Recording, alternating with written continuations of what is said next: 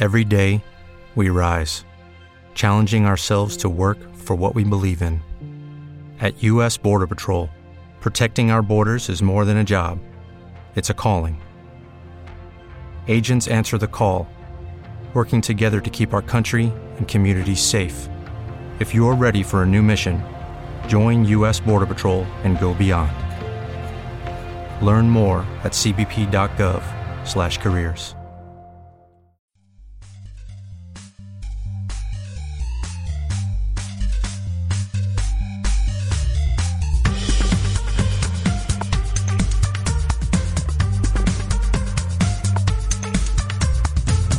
Everybody, welcome to episode 3 of Gamer Heroes, the video game-centric podcast on the Heroes Podcast Network. I am one of your 3 regular hosts, Derek, and I have my other 2 regular hosts, David. Yo, yo, yo. And John. Hi again. So welcome back, everybody. Last week, John and I talked about the Nintendo Switch presentation. So if you want our thoughts on that, go check out episode 2 on iTunes or whatever. So guys, what are we going to be talking about today? Well, we got all kinds of things to talk about. We get to talk about what the Nintendo Switch upcoming release with Breath of the Wild, which is going to be awesome. We're also talking about, I think our main subject, isn't it going to be the retro gaming? What really qualifies as retro gaming? Yeah, I think that was it. Was there other stuff that we were going to do? There was some news. There were some news bits we wanted to discuss. Injustice, particularly, and some more Switch stuff. So, I think we should dive right in. What do you guys think? Yeah, let's do it. So, for those who really paid attention last week, we are not doing mobile gaming tonight. We're gonna do that one a little bit later. We've got some ideas for it, but it wasn't quite ready where we wanted it, so we'll come back with that one. But yeah, so we got the first trailer for Injustice 2, which drops. Holy shit. That's all I can say. Yeah, it's an April release or something like that. April 20-something. Does that sound right? Yeah. It's a spring release. That's all we need to know. That's all you need to know. So what'd you guys think of the trailer? I think it's fantastic. I would like to see more of what they're going to do with Supergirl, but I definitely like that they're incorporating some new folks into it. I gotta be honest. I've never been a huge fan of what Injustice did necessarily with the stylization. How about the comics? I haven't touched the comic. That's not this podcast. But, okay. But just the armor, and I think that it had a negative impact on the Justice League movie coming out with how Flash is going to look. Also, not this podcast. Sorry, Derek. That's your territory. No. It's a fair comparison. But I'm still really stoked. I think they had to add some kind of mechanic to flavor it up, and if it's going to be that like your armor progressively gets more and more Daft Punk as you go, then so be it. I'm okay with that. But I really enjoy the fact that they made it a story and that they're going to carry on with, it being something deeper than just a fighting game. Hopefully, though, the characters are going to get a lot cooler. If I don't see Lobo, I'm going to riot. That's all there is to it. Yeah, DLC, man. That's what they did last game. I believe they said there's 8 or 9 DLC characters currently planned, which feels like a lot. All for $34.99. Well, it's just, please don't put an MK character in there again. Scorpion, particularly. That was just like a cop-out. We're out of characters, even though there's like, I don't know, Martian Manhunter, who would be really cool. No, we'll just go ahead and put we'll just put Scorpion in there. He's a fan favorite. Please don't let it be that. Ed Boon, if you're watching or listening, don't do that again. Right. I'll still take Goro over Jon Stewart, though. Just saying. Ooh, that's some fighting words. That hurts me deep. Jon Stewart's my favorite GL, but he's just as boring. Never mind. No, you know what? That's for another episode. It's another time. But I will say this though: you made the joke about the $34.99 for the DLC. What do you guys think about games like this, fighting games like this, having the full $60 price tag, and then you have to buy half a dozen or more characters later? I'll chime in first. First thing for me is exploited bully, dude. No. First thing for me is if you're going to offer DLC, why don't you offer new stages? New stages is like a very rare thing to see in fighting games. They often give you new characters, which is great, but I want some new stages. The thing I loved about Mortal Kombat specifically is Mortal Kombat X or 9, whatever's better for you. They had stage fatalities.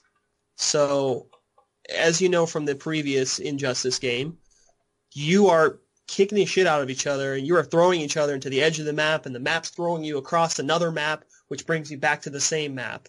I want some new maps, mainly, but character-wise, I don't like paying for them. I sure as hell will not do the season pass, because then you end up with Scorpion or somebody you didn't want, so I would rather just pick and choose who I want when I want. I think to piggyback off that, I think what needs to happen, because you're not the only person that feels that way. I feel that way. I'm not going to pay $25 for a season's pass to get, Jason Voorhees and a bunch of other crap I don't care about. I think they need to kind of follow in the shadow of Telltale Games, how they release things as like story waves. If they're really going to make these fighting games into something a little bit deeper, then maybe they should invest in doing like different chapters that they release with these fighting games. And then you could throw in also a new contender, a new fighter that goes along with it. Kind of build it into its own little comic thing and make it that way, so that people who are paying for the extra content aren't waiting for some fighter that they're going to hate, or some fighter that's stupid fucking broken on purpose because he's flavor of the month. You're getting a story with it. And not only that, but that'll then help you increase, your demographic to people who are more than just, DC fans or 14-year-old boys that like to talk shit on the internet playing this game. You also get the story fan involved. And a good story will hook me. So I think that's the route maybe they need to consider going. I don't think they'll do it, but I think that's the route they should consider going. I think that's a really cool idea, personally. I love fighting games, I do, but it's hard to justify the $60 cost and then, another like $35 on top of it by the time you're done. And there really isn't story. I mean, look at Street Fighter V.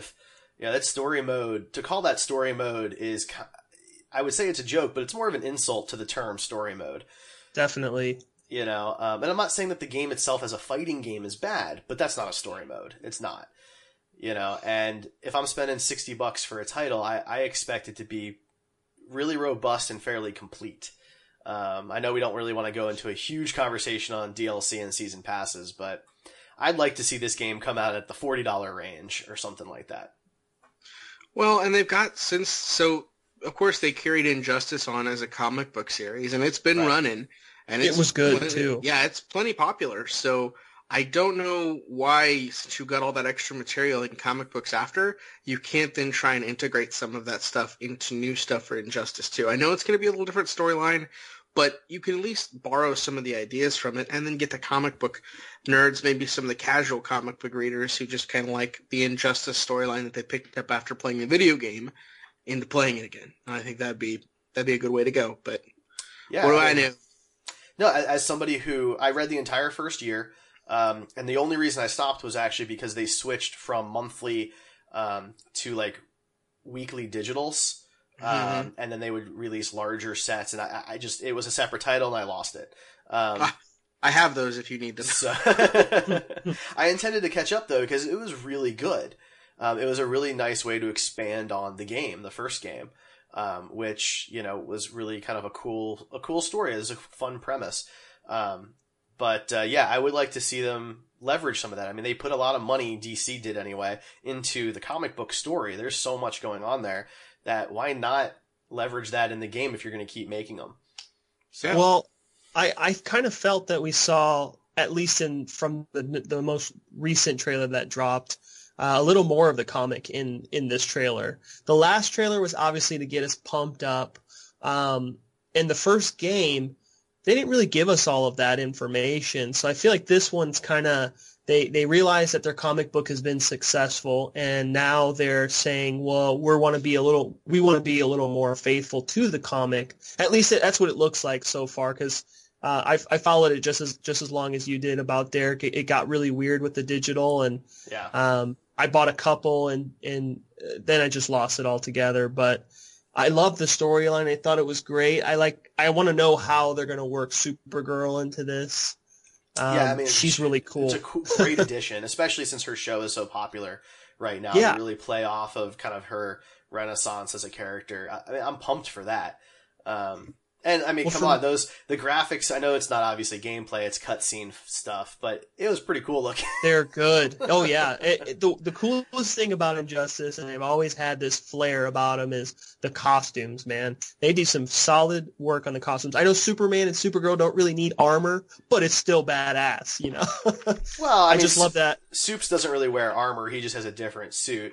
But I know that David's not the biggest fan of some of that style. I think it works for some characters. I don't think it works for all of them. With kryptonite lined in his suit, how badass was that? At least I'm assuming it's kryptonite. It could be Green Lantern. No, I mean it's kryptonite. It's just LEDs. Just LEDs. No, go ahead. No, I thought that it worked really well for Batman, but to David's point, I felt like for the Flash, it was a little over the top. Because he still has to run at these, near light speeds, and I feel like an armor suit doesn't mesh well with that Makes concept. sense.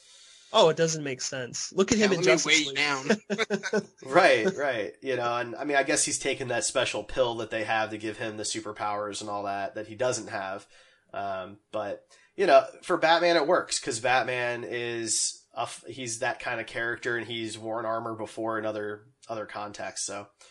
But, and lanterns can pull it off because they manifest their armor, and it's a manifestation of whatever their will and their thought is, and that's really cool. But putting armor on Flash like that is kind of like when they did the Iron Spider thing for Spider-Man. He doesn't need it. Everybody knows he doesn't need it. It just kind of looks gaudy and terrible. And that's where I'm with it. I'm also a little bit of a purist, not entirely so, but a little bit of a purist. I don't think you need to tack a bunch of extra shit on there to make it really cool. Mm-hmm. Just, enhance what they've got, make the visual graphics for Speed Force stuff be really cool, and you're solid. But, if they're really going to branch out into this story thing that they have kind of tread water in a little bit, they need to embrace it. And I think if they embrace it, they're going to find that they've got a lot more going for them than just puking out new fighting games every so often. So, yeah, I think that's fair. All right, so let's move on to the next thing. So we'll talk about Breath of the Wild here in just a moment, but I did want to point out that the Nintendo Switch, as far as GameStop's concerned, sold out of its entire allotment of pre-orders in just about 3 days, which was pretty impressive, I thought.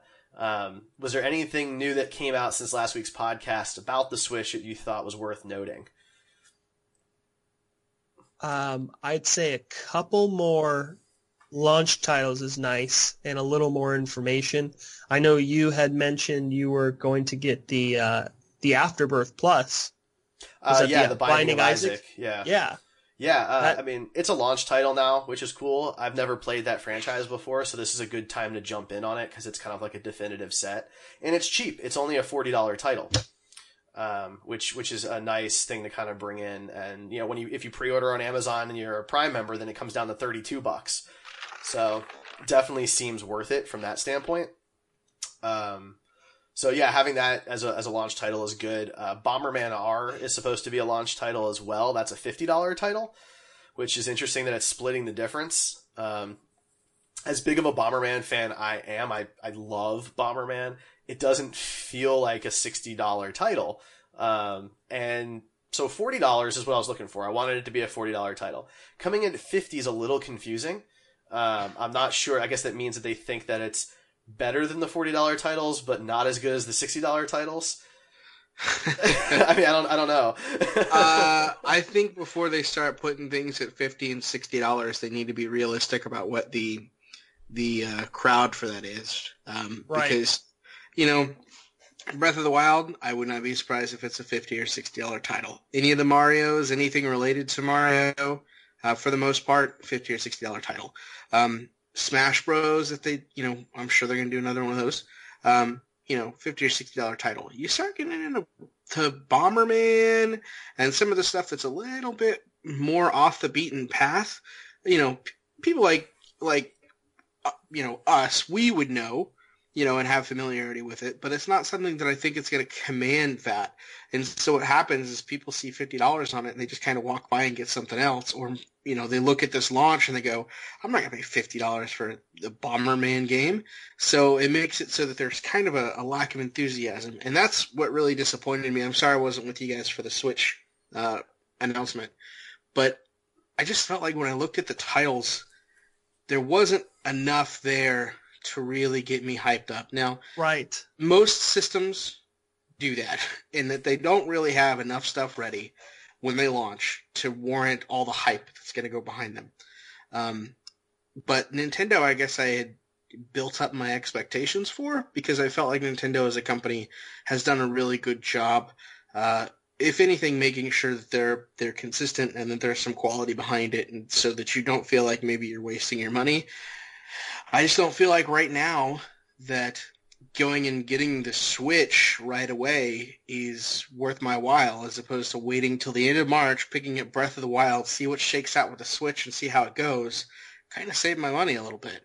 Now, if there were more titles that made me nerd out completely about it, yeah, maybe I would go ahead and overlook my common sense there, and I would go spend a butt ton of money.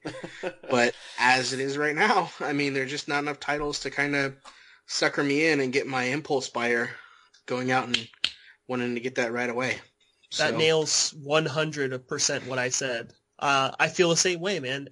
I'm really disappointed that they pushed Mario Odyssey so far out. Yeah. Really disappointed in that. I mean, the thing is that there hasn't been a launch Mario title in a few generations. I know, but there was one for GameCube, but there wasn't one for the Wii or the Wii U. So we have to go back to the GameCube or maybe even the 64 for a Mario launch title. Well, Mario 64 was one of the launch titles for the Nintendo 64.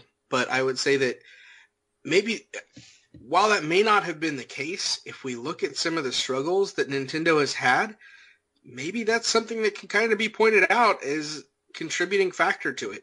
If you don't have enough stuff that people are hyped about at launch to get in and do the GameStop pre-order, then you're going to have issues with that thing having enough hype to kind of propel it forward, I think. And if you are Nintendo, you have a couple of titles that are really what get people hyped for you and what they think of when they think of Nintendo. You've got Zelda, and they've got that checked off, but you're going to get that on the Wii U. They got Mario. They've got, Zelda, Mario. They've Mario got Donkey Kong, all that sort of stuff. Splatoon's new, but that was a major hit. Splatoon's got some hype behind it, totally. Yeah.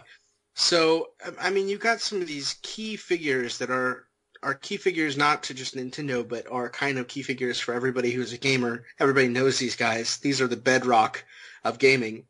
And if you don't really pimp that enough or put that out there as kind of your flagship, then you're going to have trouble, I think, getting enough air in your sails, enough wind in your sails to necessarily move forward in the way that they want to, especially when they're doing all kinds of new, crazy, innovative stuff that's really great. But I think you have to pair innovation with also the exciting titles to go behind it.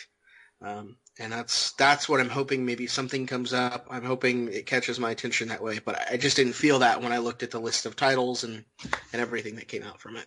Well, it's 8 games. It's 8 games, 9 games now with. Well, but I mean that's what the Wii launched with too. So I think we're a little more critical of it because of the Wii U's lack of success. I don't want to use the term failure necessarily because it's still, sold like 13 million consoles. But, the Wii U just didn't sell. And so, Breath of the Wild it's releasing on Wii U, and we'll talk about that actually in just a moment. But doing the cross launch as they did for Twilight Princess on GameCube and Wii, I just don't think that they're not focusing on the Wii U audience. They're focusing on everybody else. Because if you have a Wii U, you're probably going to want to get a Switch because you drink the Nintendo Kool-Aid like I do. But if you don't have a Wii U, then it doesn't matter what else they launch on the Wii U at this point. So I think launching with Zelda is something that they've done a few times, and it's been really successful for them. and then coming back with Mario later around the holiday season, in this case, I think is going to be a huge way for them to get a ton of sales for Christmas after the hype for the console has really died down. Oh, they'll do a bundle. You know they will. Right. So, but anyway, so let's talk for a minute about Breath of the Wild. So this will be officially the final first-party title released for the Wii U, which will be March 3rd. And it's kind of interesting, actually, because if you look at Nintendo's history, 3 different console generations have ended on a Zelda game, which is kind of a fun little note. Majora's Mask for the 64, and then the GameCube had Twilight Princess, and now we've got Breath of the Wild for the Wii U. Yeah. Do you guys think that's on purpose? Zelda's become the harbinger of doom for whatever system is out right there. I guess is what it really looks like. It's a little weird. They reversed it. Yeah. It's a little interesting, right? And now you could kind of also say it's been a launch title for 2 generations with the Wii and the Switch. So there's some different ways to look at that. But, how do you guys feel about them ending Wii U on that note while launching Switch at the same time? I'm not a big fan. I mean, I've voiced that. I don't like them. Okay, so when you look at Xbox and PlayStation, when they have a new system come out, for a little while longer, if you have the older system, you can still get some of the beginning launch titles on the older system. I'm sorry, you can get the new titles on the older system that normally are going to come out for the new system. It's not just an immediate sort of cutoff, and I feel like doing that makes it sort of blatantly obvious. It's like, hey, get the hell off the Wii U once you get to the Switch. And maybe that's not what it is, but that's kind of what it feels like. Well, there's a difference, though, between first-party titles and just titles in general. I mean, when the Xbox One came out, it wasn't like they were going to release Halo 5 on the 360. Sure. So, but there were still other EA games and things like that. Now, Wii U doesn't have that kind of support, but the Wii did, and so the Wii got games for a couple of years after the Wii U launched. And the Wii U, I think, will still get some, but I think it's a lack of popularity that's probably going to keep that down. Right. I think it's kind of it's either a marketing genius to force people away from, well, why would you buy the Wii U when you can just buy the new Nintendo Switch and have the same game kind of thing? Why wouldn't you want better graphics? You might as well buy the new one. But it's just going to leave a bad taste in people's mouth is how I feel. And not only that, I mean, I saw some of the Breath of the Wild graphics. A lot of it looks really good, and I like it. But it's not next gen, it's not the next big super graphic title. No. That differentiates it. And I think what I fear will happen is if Nintendo does with the Switch what they did with the Wii, and they shit the bed on how many of these consoles that they have available, and it becomes super hard to get. You match super hard to get with a lack of enthusiasm with the total number of titles and which titles there are, and that's how you get things like what happened with the Wii and with the Wii U. So I think they need to probably look at that and make sure that they've got plenty of these things to be in every household if they really want that to do well. Well, I don't think you can loop the Wii and the Wii U in as the same situation. The Wii was very successful. It sold tens of millions of consoles and things of that nature. The Wii U was not successful. But how long did it take to actually get one? I mean, I understand that you're measuring the success on how many of the consoles sold, but I remember when the thing initially launched, getting a hold of one was ridiculously stupid. And for me, that turned me off from it. I didn't want to have to fight through, Black Friday crowds or whatever in order to get this thing. And it stayed hard to get for a long time. It wasn't something that was rectified right away. So I don't disagree with that. I mean, I just mean that the sales for the Wii were overwhelming. The Wii U wasn't hard to get. There was just no interest in it. And so I just think that there's an important distinction. That's all. Nobody really wanted the Wii U. I mean, me, who's just, as you guys can tell, a huge Nintendo fan, I still waited almost 9 months to pick up a Wii U because there wasn't much to play on it. But the Wii, I camped out for the Wii. Because I was hyped for that, and it had 8 or 9 launch titles that night and things like that. And it was the first of its kind, playing with the motion controls and such. Well, it was it had a lot of gimmicky stuff, is what I'm saying. There was a gap for me. I didn't own a GameCube, so I was jumping from the 64 to the Wii, and I had an Xbox, so for me, I was really excited about all that. So I just think that Nintendo didn't anticipate the volume, but the Wii U, nobody was really interested. So I think really the Zelda thing, then going back to that, would be, what's the point in continuing to develop for a console that really nobody bought? And I think that if it had huge sales numbers, then yeah, it would feel like they're just pushing people to the Switch. But I think this is more of, all right, we get it. Nobody really cared about the Wii U, so let's just move on and focus our efforts on the new console to get it right. Okay, and I'll admit some bias on my part in that I just got a Wii U last Christmas because I was able to get it for $200 at Nebraska Furniture Mart. So to me, it's like I just got this, and that's not for everybody. So maybe that's a personal bias, and maybe that's just a little of my own bitterness that kind of bleeds through there. But damn, I don't want them to just quit like that, especially since I'm apprehensive about the Switch. Maybe if I felt a little bit more confident about what was going to happen with the Switch, how it was going to go, maybe I wouldn't care as much, but I don't know. Well, look, if you ever need some game ideas, I own more Wii U games than my Xbox One and PS4 combined. So Wow. there's a lot of titles out there. People just unfortunately lost interest before they were available. It was a slow burn, and people just weren't interested by then, because by then you had these next gen consoles that got all the attention. So there's a lot out there for you to play, and they're keeping support for the console for the foreseeable future because they don't want to shut down Mario Kart or Splatoon. They have very large online communities, so you'll still be able to do a lot with that. All right, so let's segue on then. Any other news that you guys want to discuss? Anything big? Not really, No. man.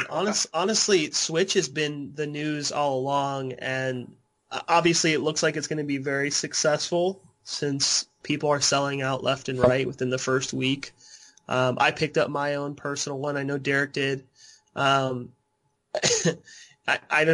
hopeful for it, but again, it's just that's the buzz right now. No one's really talking about anything else. So Fair enough. Any new gameplay? Have you guys started any new games since the last week or so? Worth noting. I dove headfirst into Gears of War 2 after beating Gears of War 1. I'm going through the franchise now, and the second game's all right. I feel like they went a little too over the top at a few times. It's the cheesiness of the bad dialogue that's in the first one is a little stale by 2.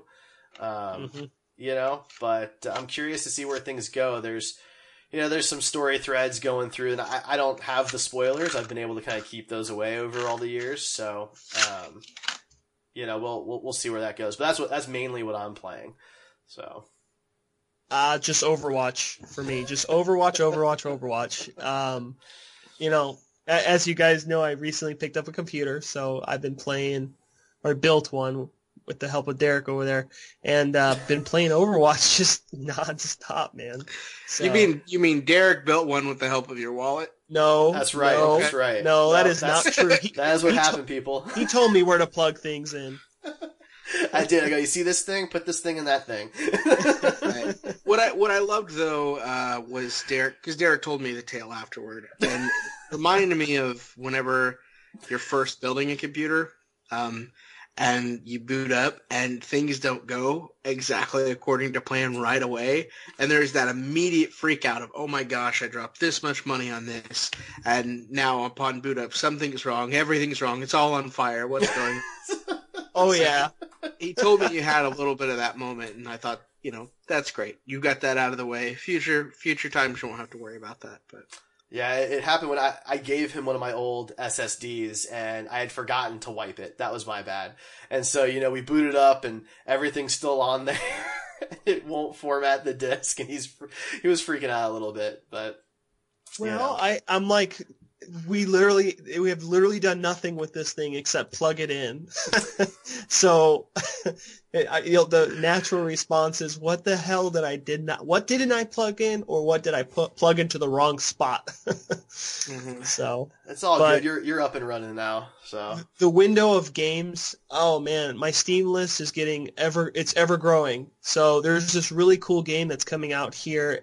I haven't checked it in a minute, but it's called Killing Room, and it's basically The Running Man, the movie The Running Man with Schwarzenegger, in a game format. Ooh, I'd play that. Oh, it's awesome. You just watch it on Steam. Basically, there's rooms that are created, and you enter the room. You can either enter the room and pass and make money, or you can walk away and choose to go to a different room or do something else, right? But these rooms have like bosses in them, and they have like puzzles, and these rooms are all about, beating the room. So there was this really cool boss in the trailer. I watched about 16 minutes of the gameplay. Super stoked. I cannot wait to download that. Cool, you might man. want to check it out, man. It looks like it's going to be good.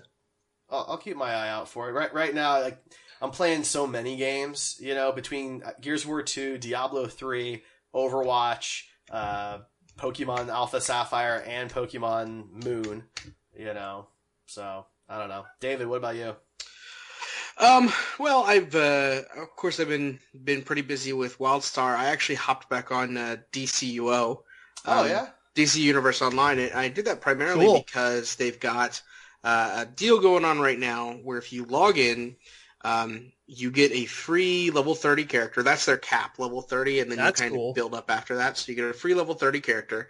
And if you're a subscriber, which my subscriber membership, I let lapse, but I let it lapse after I went ahead and made my second character, which is what you got a second 30th level character if you were still a subscriber. So, and that's actually still going on until January 31st, I think. So anybody who's maybe curious about it and wants to grab the game, it's free on Steam. You could just download it and then make a level 30 character, and then when you get around to it, it'll go through and walk you through everything. So I think they're doing that. They are trying to bolster numbers as best they can. I think they would have a lot better luck bolstering numbers if they would help eliminate the toxic community that I think they suffer from.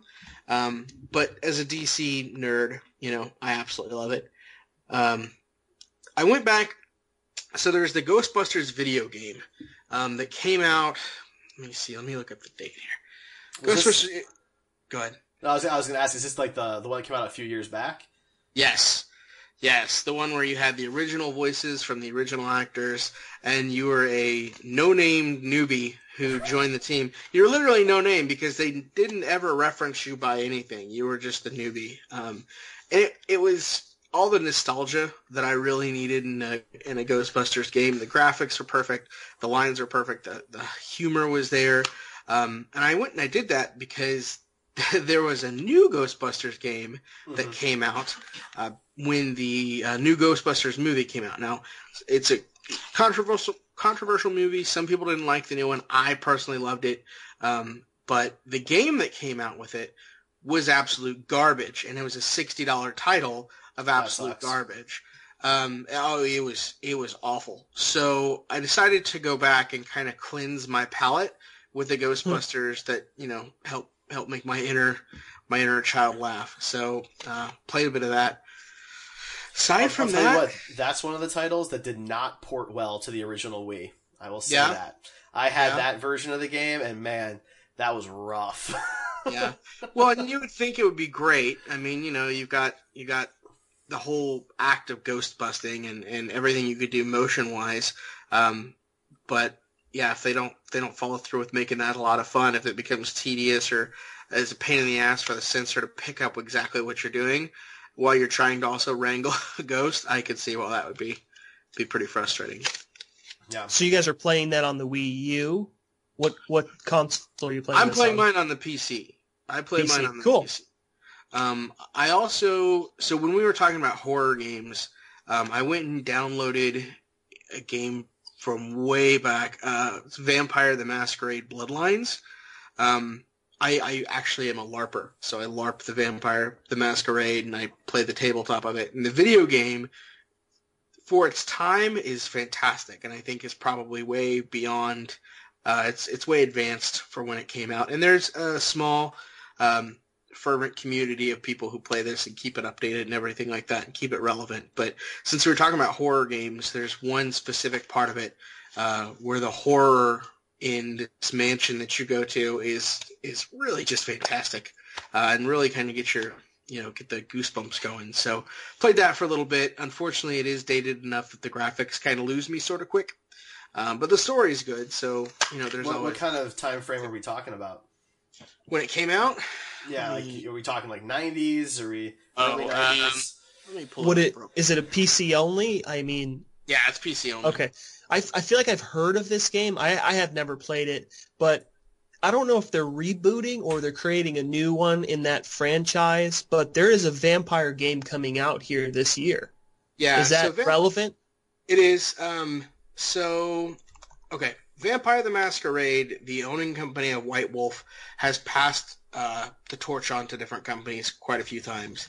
And in so doing, they had a MMO project started up that sounded like it was going to be really great. But as the torch got passed, things, the ball got dropped. Well, now there's a new company that has it, and they're actually going to do something. It was supposed to be an MMO. I don't know that it's going to turn out to be that after all, but it's coming out. I think, was it Carbine, or one of the companies that made it is pretty good about their video games. It's, to answer your question, 2004, Derek. Oh, okay. So it's not that bad. That's like Half-Life 2. That's yeah. like around Half-Life 2. Those graphics, if you crank them up all the way, they can still look pretty decent. Yeah, John, did you overclock that new 1060? Yes, I did, in fact. Yeah, did Derek help you do that, or? No, there is built-in software, so this is MSI makes that very easy to do. I'm just curious, so when you're playing Half-Life 2, when you overclock that 1060, what do you, is it like become like VR and you get sucked in, or like what happens there? Sure. Well, see, what happens is the screen becomes all blurry, and then somehow, no, it just, you increase your frame rate, and the game just looks smoother. That's basically I want to play Half-Life 2 at like 140 frames a second, 4K graphics, as it was meant to be played. Yeah, no, some games don't age well. Just a fact of life. I don't agree. I think a lot of the Star Trek games, the old Star Trek games, were great at the time, and they do not age well. So, all right. So let's segue this then into our big topic, retro gaming. Mm-hmm. The reason I really wanted to talk about this was I'm in some different video game groups on Facebook, of course, and one of them is a retro gaming group, and people can sell stuff. And I was wondering if the Wii counted as a retro console yet, because it's as of March 3rd, it will be 3 generations old for Nintendo. It's 10 years old as a console. So, 10 and a half. And so what constitutes retro gaming? So let's talk a little bit about what that term even means. What does it mean to you guys, retro gaming? Well, I mean, for me, in order to be a retro game, it has to have a certain visual effect to it. I don't care how old it is. If the visual effects are good enough that it feels somewhat modern, I don't necessarily think it's retro. I think you have to go back to Nintendo 64 and earlier that you're going to see something that is more retro. If I'm looking at like blockheads like I see in GoldenEye or like you would see in Ocarina of Time, that is kind of retro for me. It needs to be able to be broken down in a very pixelated way that you can clearly tell that it is an old video game. And I don't necessarily think the Wii qualifies. I mean, is it old? Sure. Is it retro? No, I don't think it feels retro on the games that are on Wii yet. I think if you throw back, because if you look at all the stuff that's on the retro shirts that they sell and all the merch that gets out, you're looking at 8-bit, 16-bit games, sometimes the 32-bit games as being defined as retro. I personally feel like the Nintendo 64 could qualify, but everything that kind of designates what is and what isn't retro doesn't seem to necessarily have to fall within a timeline, in so long as it has that kind of retro appearance and feel to it, you know? So then, like, to you, a game like, for example, like Shovel Knight. I don't know if you're familiar with Shovel Knight, but it's basically like an 8-bit, 16-bit style game. It's very new. Yes. And it kind of takes advantage of the old little tricks, you know, like the old Mario where you can jump up above the level, you know, and things like that. But it's a new game by Yacht Club Games. You know, came out a couple of years ago even. I don't even know if it's 2 years old now. So that to you would be considered retro because of the style. Yes, I think retro is a style and not necessarily an age. And that same with Broforce. Broforce, I feel, is a retro game. So you can make games that are in that retro style, and you'll see that they'll be popular with a certain crowd of people. And all these people typically like retro, old-feeling games. So if I can slap on some corduroys and like rainbow suspenders, and I could feel like I can wear this on my shirt. You should have worn that tonight then, man. I mean... Maybe in the future I will grace you all with the brown corduroys, and I'll grow the hair out. I want to see the rainbow suspenders. That's what I want to see. Throw my nanu out there with it. That predates both you kids, by the way. None of you guys. Nanu? Mork and Mindy? Mork and Mindy? Love Mork and Mindy. John? Mork and Mindy. All right, that's all we needed to know. Case in point. It was a Robin Williams show where he was an alien and he lived on Earth and, you know, yada yada. You know, I wasn't a Robin Williams fan until later. Later. I'm glad you finished that sentence. Yeah, I tried to clarify it. Otherwise, you're going to go to the Church of Robin Williams whether you like it or not. No, seriously. I've caught up on a lot of his titles, and I do like him, but it took a while for me to get there. I mean, he was great as Genie. Like, he nailed it as Genie. I'm sure you really enjoyed that performance while you were crapping in your pants. Hey, Jafar was scary, dude. So John. So retro, yeah. John, what's your definition, John, of retro gaming? It's pretty similar to David's, but for me, the classification is arcade style for me. So a game that feels arcadey will automatically, in my opinion, I mean, regardless of its date, it will be how do you handle, like, racing games and fighting games that are still made today in arcade style but with updated graphics?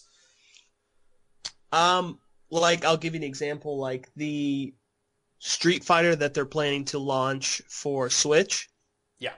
It looks updated, but it's still, just on the screen caps that we've seen, it still looks like a very old, it looks like Street Fighter 2.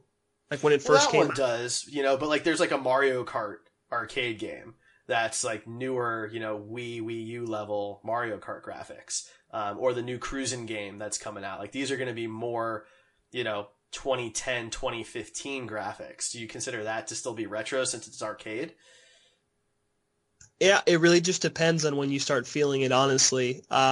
It's a feeling thing. It's not necessarily, it's a stylistic choice for sure, but it's how the game plays and the mechanics. Like, I feel in the old games that I've played, there are always little hidden mechanics that you're like, holy crap, I can do this. I didn't know I could do that. There are always interesting little clues and things in there. I mean, and those all come down to stylistic choices, but it is basically arcade style for me. So that is my opinion. Okay. That is why I like platformers a lot. That is a big thing for me. Mm-hmm. And in the sense that they give me that arcade feel. So yeah, and I feel retro is still alive as a gaming style. I mean, thanks to a lot of these indie companies, like you said with Shovel Knight, you know, the retro can still very much be alive and be a lot of fun, especially if you enjoy a kind of game that you're not meant to take too seriously, but you're meant to have a lot of good laughs and a good time playing it. So yeah, I mean, I think it is a style thing. I think it's an art form. I mean, it may sound silly, but I really do think that there is an art to retro gaming, both in development and design. And I think that that's something that will probably be appreciated as long as my generation's around. I think it's doomed as soon as John's comes to power. But hey, we're all millennials here, apparently. Yeah, whatever. I just don't want to go with the Gen Xers. I guess I'll take. Do you guys make your own water in house? Is this organic? Organic water. It's actually it's cage free. It's cage free. Yeah. I don't eat anything with a face. Everything's answered in question. Mm-hmm. So my definition is a little more cut and dry, I think, because I just want to go off of an age. I think of it more like the way we have music genres, and you have classic rock and you have oldies. So for me, retro gaming, I think 15 years old. If it's 15 years old or older, I would put it in the retro game category. So hold on, I'm going to cut you off right there. So you just quizzed me about games that are coming out that feel older. Mm-hmm. So that would not fall in retro for you. So for me, that would be old. It would be a modern game that's done in a retro style. Right. But the game itself would not be retro, just like the console itself would not be retro. So for example, I mean, you've got that Sega, drawing a blank on the name of it, the one that came with the preloaded games. Like the NES Classic. The NES Classic is not a retro console. It is a modern console that has retro games because, it's got HDMI and, micro USB and things like that, and it can display in 1080p. A real NES is not going to be able to do any of that unless you buy that. There is a $500 NES that some other companies making now. That's all HD, but that's tangent.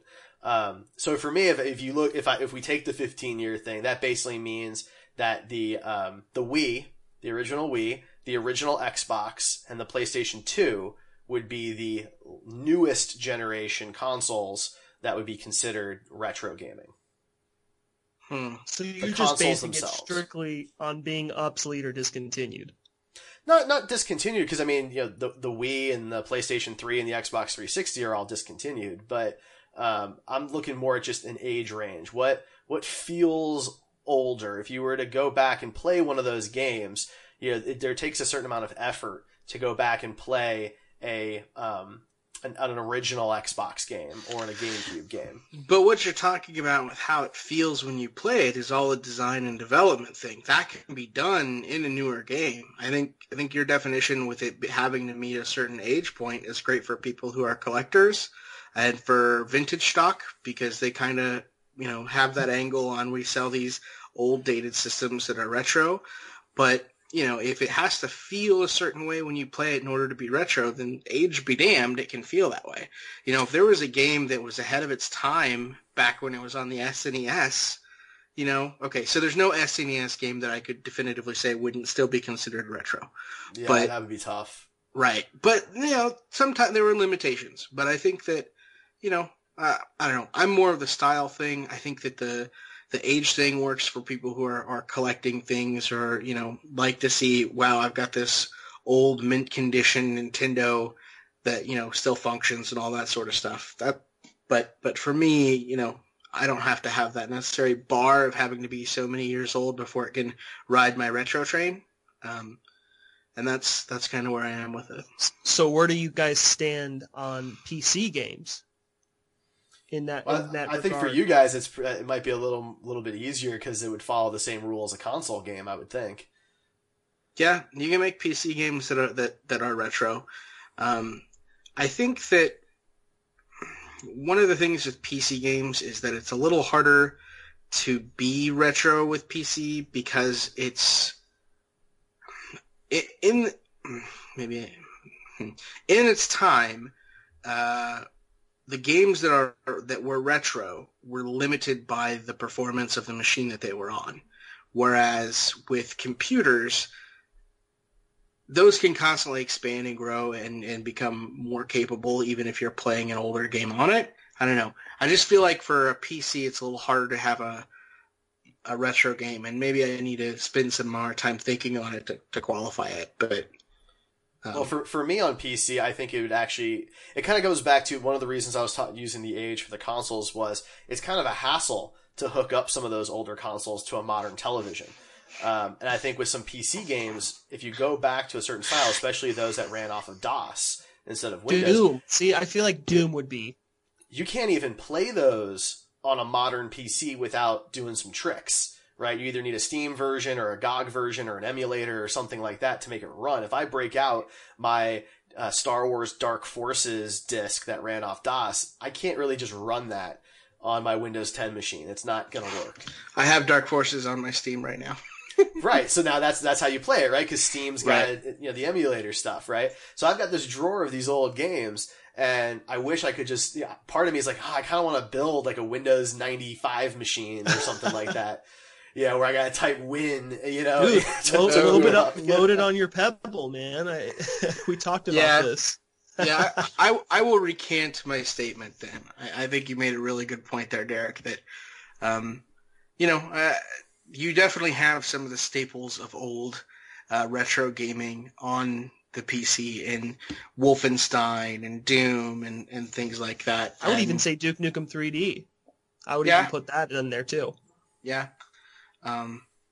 So I think you're right. I think that would fit just fine.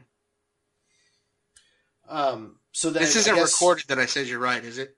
It is. It's gonna be my new ringtone.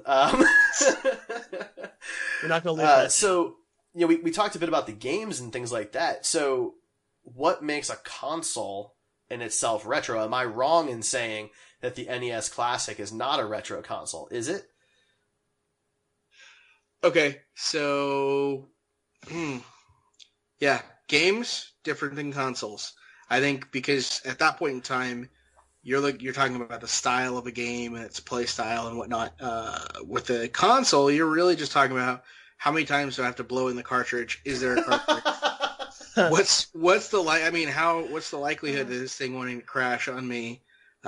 Things like that. So no, I think it's a hardware thing. Sorry. Yeah, I think that's more succinctly putting it. I think it's hardware with consoles, but design and development with video games. So then if we think about consoles for a minute, what would be your generational cutoff for the big three? And if because I would think that probably all of Sega would be considered retro, maybe not the Dreamcast necessarily, since it was better graphics than the 64. But what do you guys think would your cutoff be? I'm not ready to adopt the Xbox into that list of retro. No maybe way. Maybe the PlayStation, but not the Xbox. Well, the original PlayStation was several years before. I mean, the PS2 was out before the Xbox was out. I say PlayStation for me. Yeah, Crash Bandicoot is where I could definitely pull that's a retro ass game. And being re-released. How freaking cool is that? So yeah, I could welcome the PlayStation into the hall of retro gaming consoles, but I don't know that I'd go a whole lot further than that. Nintendo 64 is my Nintendo cutoff. Yeah. Okay. So then for you, would the Dreamcast be considered retro then? Hell no. No? No way, dude. That system was way ahead of its time. We talk about this all the time. I'm always yelling at Derek about Dreamcast being ahead of its time. And one of the biggest things about that was it had already built-in LAN. It was set up for internet. They basically had Xbox controllers before Xbox had controllers like that. The discs were higher quality. The memory was expanded through a card. Like, they were on it. So I say no. The original, the PlayStation had memory cards. Had memory cards? I know, but it had discs. We're talking about the size, though. They had bigger memory cards back on the Dreamcast. Well, they needed it. The games were bigger graphics. I mean, it was 128-bit, wasn't it? I think so. Let me look it up. Yeah, that's a Google. Because the 64, was obviously 64-bit, but I could see the Dreamcast being a viable battleground for this topic. So the reason I would consider the Sega Dreamcast to be considered retro is not that it wasn't ahead of its time, but to be fair, you could connect to the internet on the Super Nintendo. There were ways to do that back in the early 90s before the Dreamcast was even an idea. So that doesn't really do it in itself. The 64 and the PlayStation both had memory cards. Sega had been using discs already before the Dreamcast, let alone other companies like Sony using discs. And the fact that it was still very much the GoldenEye style graphics, right? It was, the edges is the joke, right? You see the Lara Croft joke of back in my day, girls had edges, right? Like, Sure, it was that kind of graphics. You didn't start getting the smooth character design until you saw the Xbox and the GameCube. And, the PlayStation was always a little bit different the way they handled their graphics anyway. So I would consider the Dreamcast to be just an incremental improvement on the 64. Well, and it looks like it was a 64-bit processor. Oh, okay. Yeah, so that's what I'm reading here. It's funny because I found forums that are from back in 2002 where people are like, "Oh, using bits to measure the system is so old school." And like, this is 2002. You guys are saying this, and I guess I can't really argue it. I mean, the bits thing really did fall by the wayside and became more of a marketing strategy than anything else. But it may have been a 64-bit system, but it could definitely feel like it could push out a lot more than that. So, yeah, I mean, it was definitely more sophisticated than the 64, but like I said, I think it's just an incremental improvement on the 64. I wouldn't consider it to be even another generation of consoles necessarily. It's more like an up to an angle than like a. It's like right, yeah. So I think for me, my console cutoff would be for retro gaming would be see, it's tough. I want to say that the Xbox and the GameCube and back would be considered retro. That would include the PS2 because I really think it was the next generation of consoles that I could consider to be modern consoles. The Wii, the Xbox 360, and the PS3 are modern consoles. You had Blu-ray, you had HD DVD, you had motion controls, you had HDMI. These were modern technologies that you didn't have in the generation before. Mm-hmm. And I mean, you weren't even using component cables. You were using, just the normal RCA cables, and I think that's a really big difference between PS2, Xbox, GameCube, and then jumping to that next level with the 360, PS3, and the Wii. Yeah. Yeah. That's well put, man. I don't have any arguments other than the Dreamcast thing. That's deep, bro. That's deep. Thank you. Mm-hmm. So let me ask you guys this then. Is there a third realm where you have modern games and consoles, retro games and consoles? Is there a classic? Is there something that goes back far enough that it shouldn't even be in the same conversation as a Super Nintendo? No, man, that sums it. I mean, Atari, maybe? Yeah, I'd say Atari could definitely qualify. Because I think I would throw Coleco and Atari. You had Pong and you had Time Pilot, and there was really no color or anything like that. When the NES came on, I felt like that was just a completely different ball game. What about the Jaguar? Forgot about the Jaguar. I never played a Jaguar. I can say that confidently. So. Nor did I. But if you go up to Vintage Stock, a dude in skinny jeans and a flannel shirt will gladly sell you one. And tell you that it's really the only way to game. Right. It's organic. Mm-hmm. So how do you guys feel about that? Do you feel comfortable in saying that the Coleco and the Atari and I guess the Jaguar would be considered classic gaming? Yeah, and I think classic gaming could also fall onto some of the older PCs. So I think you could say that as well. But yeah, I mean, especially pre-mouse. If you go to pre-Windows 3.1, when you didn't have that type of interactive GUI. Floppies. You got floppy disks, right? 5 1/4 floppies, man. I had some great games on those. Pre-Windows, it was a totally different kind of gaming community. It's just so funny thinking about it. Like some of those floppy disks, I remember my father being like, "Yeah, man, this has like 25 megabytes on it. This is a huge deal." Like, it's like you look at that and you're like, "Man, I take pictures. I send texts bigger than that now." Well, there's that photo that goes around social media, and it's a picture of the very first screen of the original Super Mario Brothers, and the quality of the image is actually larger than the entire game. Wow. Wow. And it's interesting how we've changed. I remember my first jump drive was a 256 megs and it was $100. And now I can walk in the Micro Center and for $30 I can get like 64 gigs. Yeah. All right. So the other thing I wanted to talk about as we get close on time here is mobile games, not, or handheld games, excuse me, not mobile games, handheld games. Do you think that handheld games should be held to a different type of sliding scale when it comes to what's retro or modern for that type of stuff? I'm going to start with, because the Game Boy really was the first. I don't know, in my opinion, like what was the one that Nintendo created? Was it the Game Boy was the first one? I mean, they had the Virtual Boys and all these other things, but no, Game Boy was long before the Virtual Boy. The Virtual Boy was the 90s, but didn't they have? Well, David, you tagged us in something that had the classic cartridges. Didn't Sega have a travel one like that? The Game Gear, yeah. So Nintendo had some one-off stuff like Game & Watch and things like that were mobile, but they only had the one game. There weren't, you couldn't put in other games. The Game Boy was the first one for Nintendo that could do that.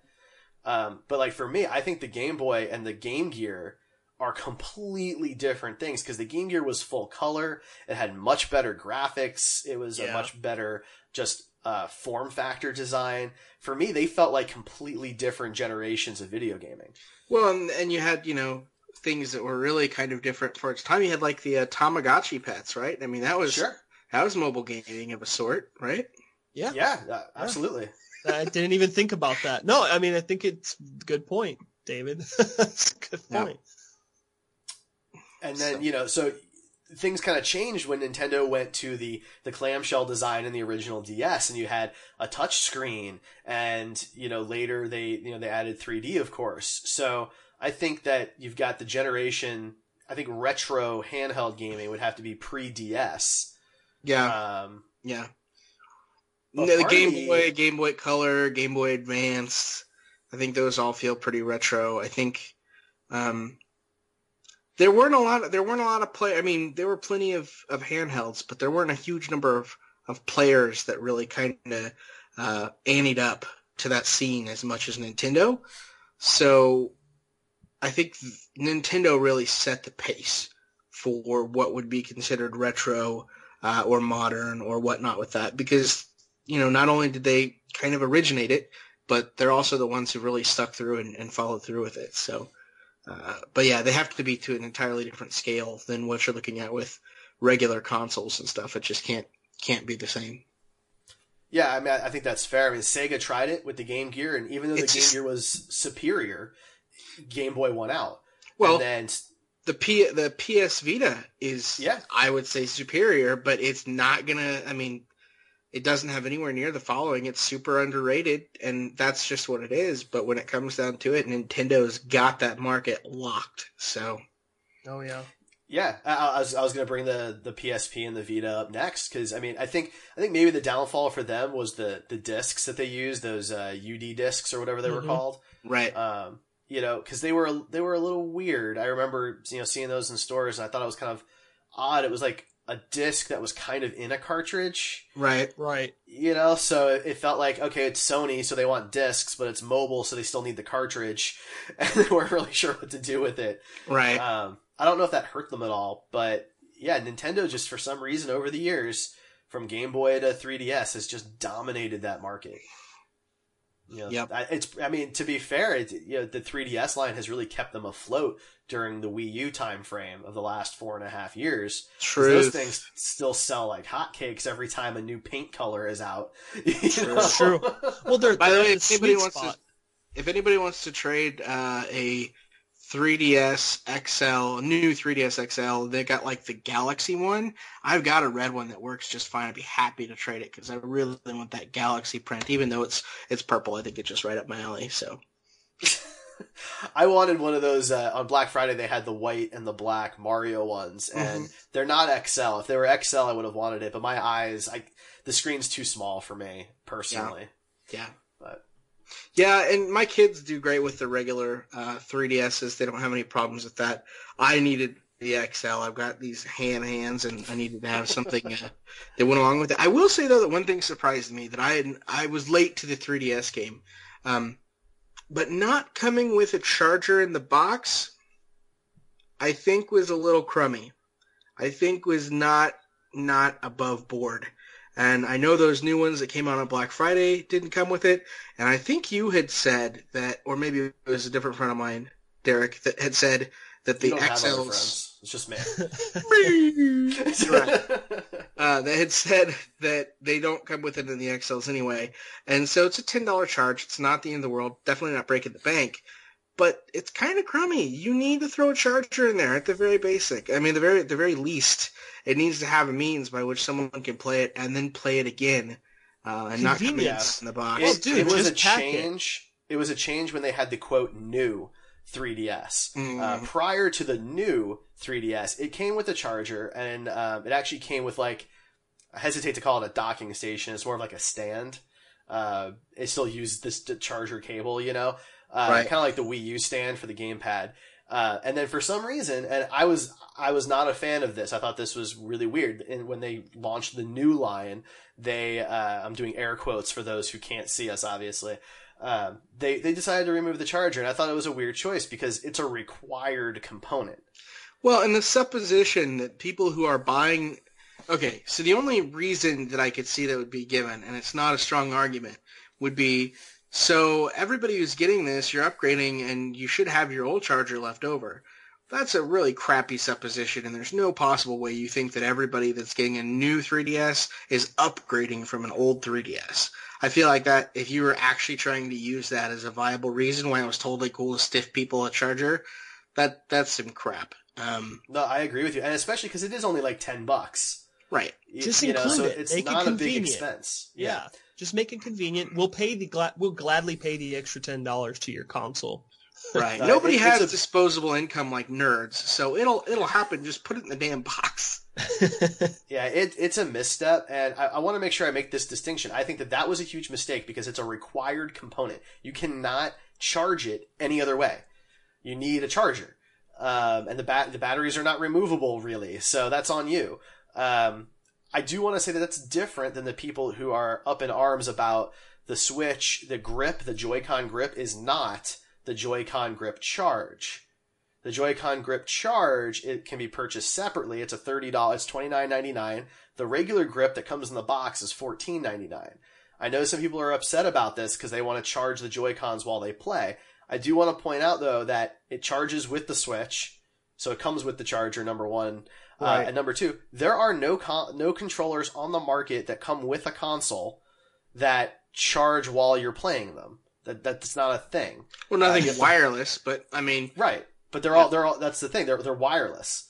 They're all wireless, right? So I don't think that that's a fair thing to kind of get on Nintendo about because nobody is doing that. Well, here's my counterpoint to that, and it's not that I disagree with you, but if you're going to come out and you're going to start with the Nintendo Switch and you're going to be the innovator and you're going to be the one doing things differently, then doing what's already being done doesn't differentiate you.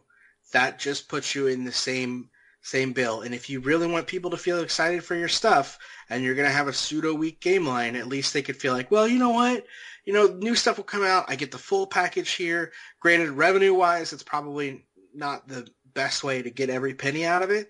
But if you're going to differentiate yourself, if you're going to make people psyched to get it, make them feel like they're getting a whole lot out of it. I mean, I agree that's to tough. an extent.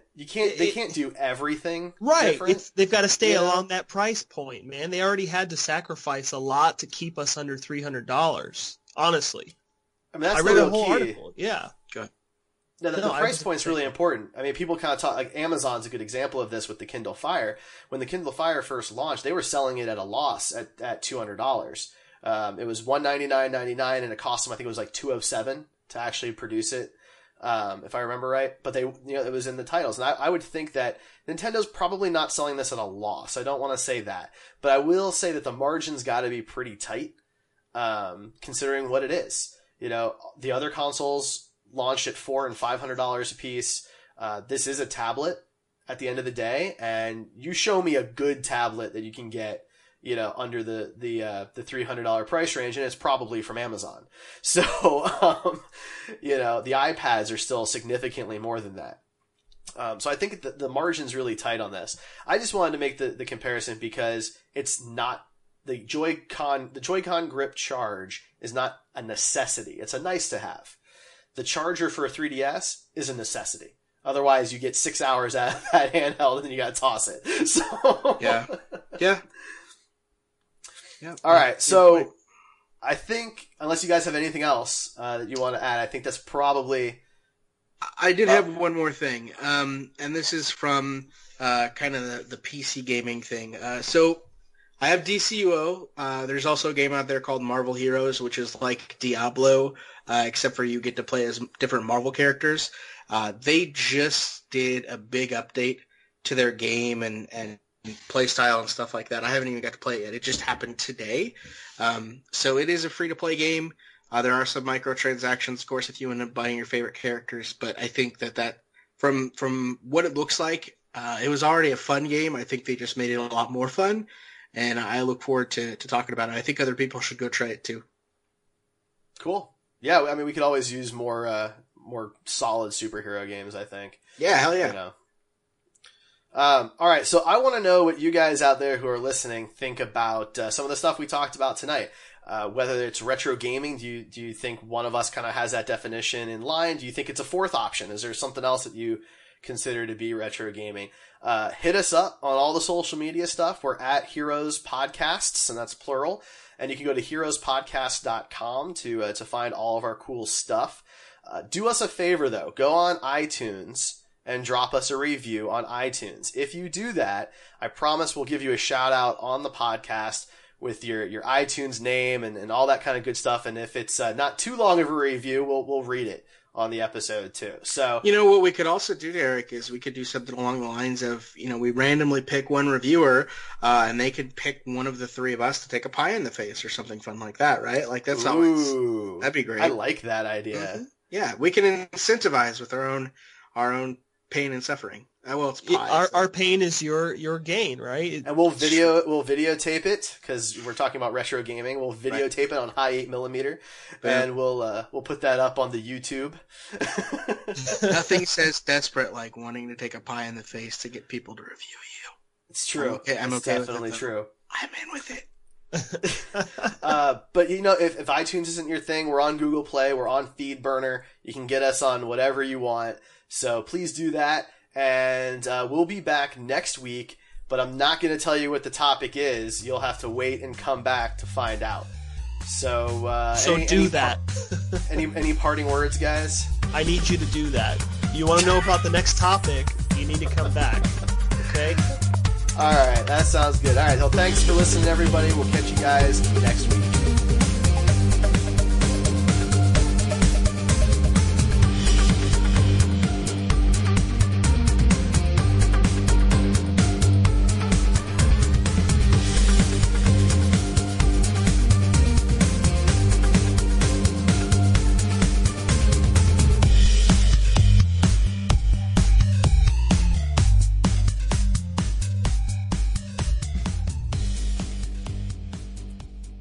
This is the smell of the leftover tuna fish sandwich you left in your lunchbox over the weekend in a wimpy trash bag. Wimpy, wimpy, wimpy!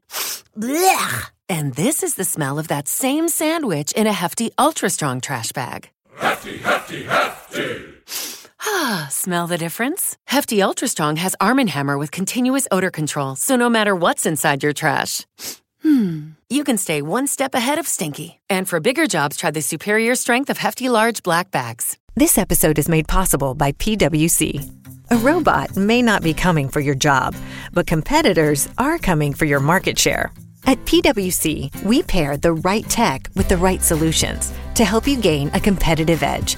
Reimagine operations from the cloud, fuel innovation with responsible AI, and detect risks before they become headlines. That's human-led and tech-powered. It's all part of The New Equation. Learn more at thenewequation.com.